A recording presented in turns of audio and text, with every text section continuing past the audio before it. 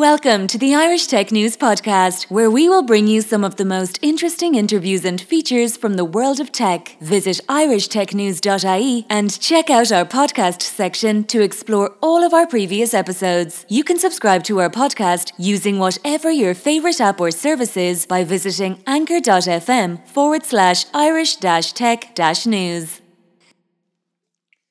Hi, welcome to today's Irish Tech News Podcast. Today I'm talking with Mark Brown, Global Managing Director of Consultant Services at BSI. How are you doing, Mark?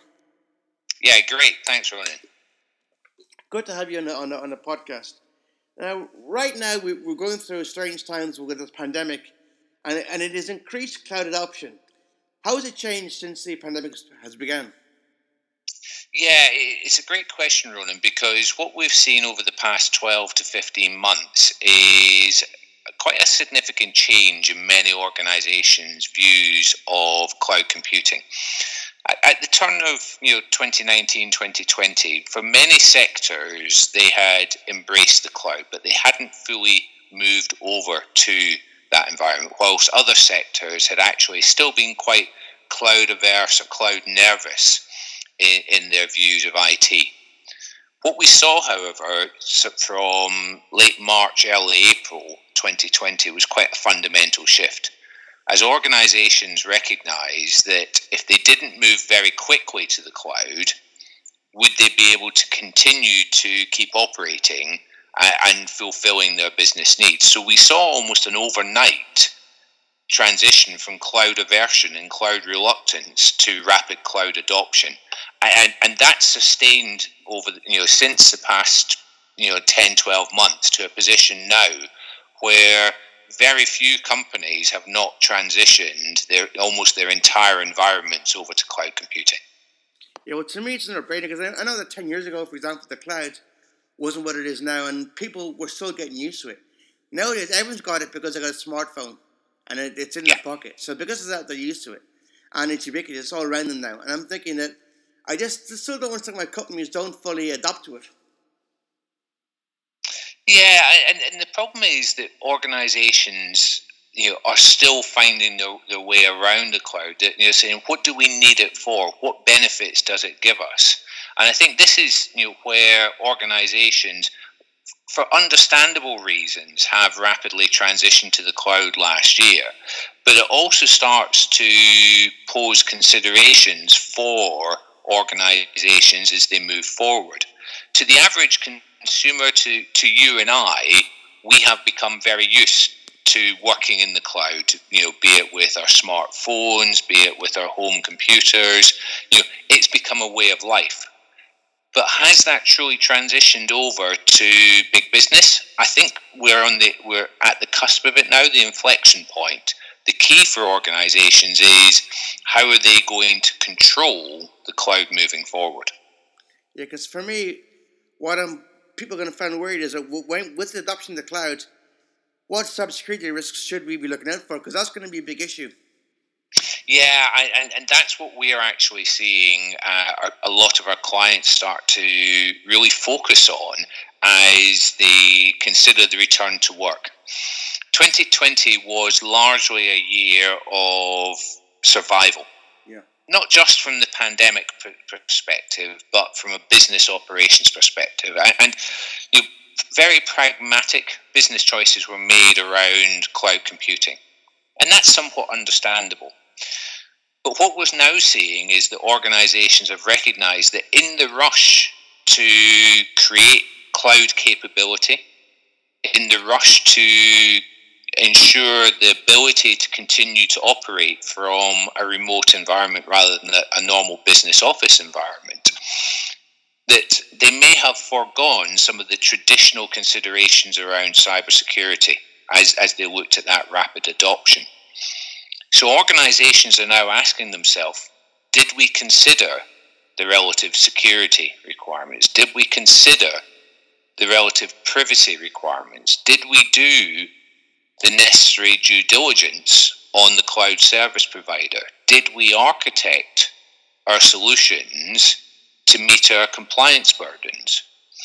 So the rapid adoption has actually created quite significant uncertainty in many organizations around the risks. And what we're seeing organizations now do is actually recognize that now is the time, as business seeks to return to normal, whatever that may be post the COVID pandemic, that they need to resolve these unknowns. They need to address those previous risks which would have been addressed prior to a move to the cloud, before things go bang, before things go wrong, and before the risks materialize into breaches and potentially lawsuits as organizations are impacted by the risks that they undertook for operational reasons in 2020. I remember last year I was on a podcast talking about cybersecurity in the cloud, and the guest I had on, I mentioned BYD, and he goes, "That's gone now, it's BYN." Because when you're at home, you bring your own network to bear. And that network wouldn't stand scrutiny if it was in your workplace. And the modem you're given wouldn't be the one you'd use in work because it's not secure enough. Yeah, the whole issue of networking actually is one that has been evolving for almost a generation. I remember some of the work that was conducted by the Jericho Forum at the turn of the millennium, which said the concept of a perimeter is dead. Yeah. For many organizations, and many very highly regulated organizations such as the banking or the insurance sector or pharmaceuticals were like, no, that will never happen. But arguably it has, and thank goodness it has, because what would have happened last year, as everyone had to work from home, if they hadn't been able to use their own home network to be able to access corporate systems. Yeah.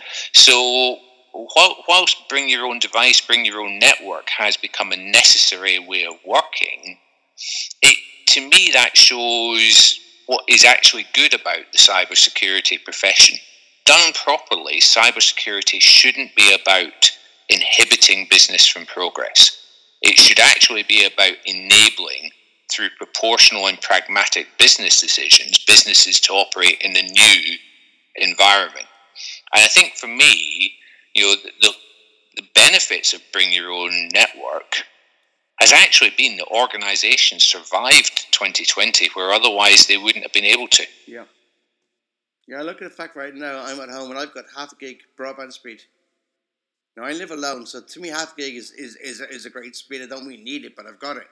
And I'm sure as you work from home, the greatest speeds you've got now are speeds you couldn't dream of 10 years ago. In fact, you've got that. I mean, work from home is a lot easier. Yeah, and like you, I've also got half a gig coming into the house, but unfortunately, my kids like to spend their time stealing that bandwidth for the Xbox or the PlayStation. So, luckily, I know what I'm doing, and I'm able to create a separate channel for that. But it does create an advantage. We have more computing power today than it was ever imaginable 10 years ago, 20 years ago. And there's the infamous quote from the late 70s from Bill Gates and others who said, well, there'll only be 5 supercomputers in the world. There's never a need for computers with anything more than 64 megabytes of RAM and memory. Yeah. Well, the average smartphone today is more powerful than the largest supercomputer in the 80s. Yeah. And now instead of it fitting in a building, it fits in your pocket. So, we have to applaud progress and recognise without it, we wouldn't be where we are today as a society. I remember back in the 80s, my home computer, first one had 8K memory, VIC-20. And I'm looking at that, and then we got the Super Cray computers that had a lot more. And now I'm looking at my latest iPhone 12, which is more memory than Super Cray back then and my VIC-20.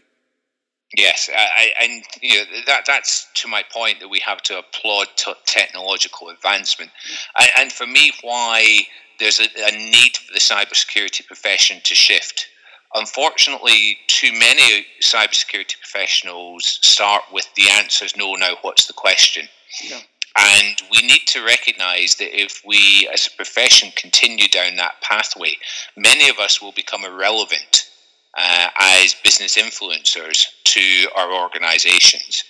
if we accept and embrace progress, if we look at areas such as 5G, IoT, cloud, artificial intelligence, machine learning, and we recognize that we can control the security risks, we can minimize the impact to businesses. And almost going back to Adam Smith and the Wealth of Nations and some of the first laws of economics, we recognize that businesses can only make profit by taking managed risk. Yeah. Well, that actually sets a stall for the modern cybersecurity professional.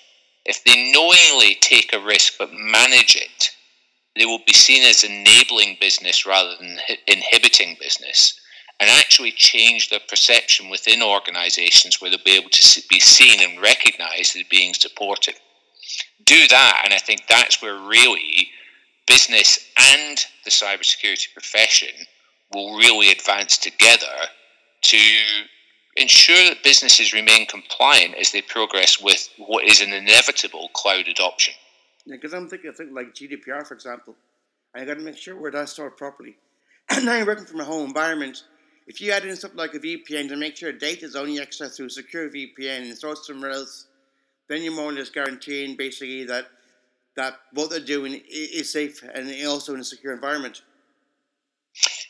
You are, but it also places some limitations to the organization. So the VPN is a great way of providing confidence and assurance to the user.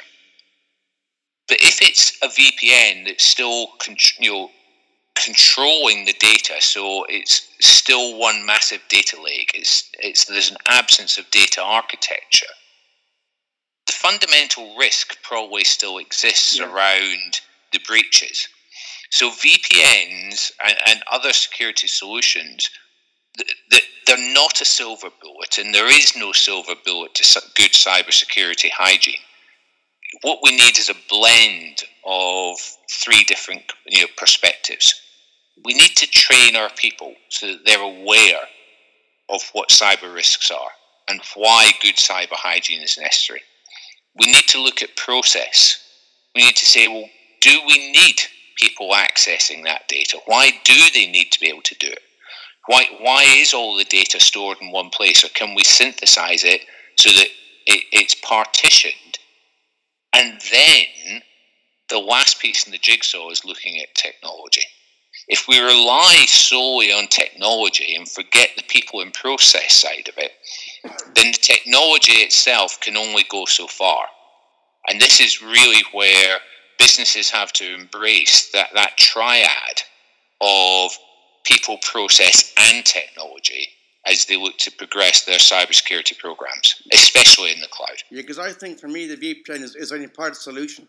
You can't rely on that alone, and what you're saying is exactly right. If you can train your staff to know the VPN works to a certain extent, but don't just rely on that alone, Japan. Just like basically right now with COVID, people are assuming if once you get the vaccine, it's all over, it's finished. It's not. Because still got to practice safe hygiene and practice make sure that what we do is still relevant to the current pandemic. And with this, VPN is only part of it. As long as you can make sure that the staff are trained enough how to use it properly and tell them not the only silver bullet, it's part of our overall plan. But if they know how to use it properly, amongst other things as well, then it's a good thing to have. It is, and it really hones in on one of the other key areas. And I mentioned earlier in this podcast how many businesses are looking at planning their return to work, and obviously in the UK we're ahead of some other countries in that respect. But many organisations are still actually considering what is the future of work. Will it be fully remote? Will it be hybrid? Or will we move ever back to a full return to office? Well, I think, for me, many organisations are recognising the well-being and the staff welfare benefits of a blended environment. So I think where most organisations will end up will be that hybrid working environment. And the core to that hybrid working is going to be educating the average employee, the average user, that the process side is going to be different. the technology perspectives is going to be different. If you're in the office, you probably do have that natural layer of protection that doesn't exist if you're working from home. If you're working from home, there's some natural risks that will evolve because you're not in the office. So you have to start with the user. You have to start with education. You have to start with training to enshrine an understanding within that hybrid workforce, that they understand what the risks are and how to protect themselves and the organization against those risks. Yeah, because I'm thinking long term, I can see a scenario where you're not being worked twice a week and maybe twice a month, and you're going to have a desk you share with somebody else because you're not always going to be there. And they have to make sure that when they're doing this, the company has to make sure that whatever they do, work from home or working from the office, they're going to have the same secure environment. And this is where actually cloud, in my mind, really comes into its own. Because the elasticity of cloud creates that always-on compute environment. And therefore, to an extent, it doesn't matter if you're in an office, if you're in a coffee shop, if you're in an airport lounge, or if you're working from home. The key is how you authorize the access to the data. Yeah. Are you an authorized person with authorized access to authorized data? And those are the system checks that need to be created. And because of that, and we touched on earlier the concept of bring your own network, this actually harks back to what the Jericho Forum talked about in the late 1990s, is will an organization by 2020 need to have a corporate network? And I think the answer is fast becoming no.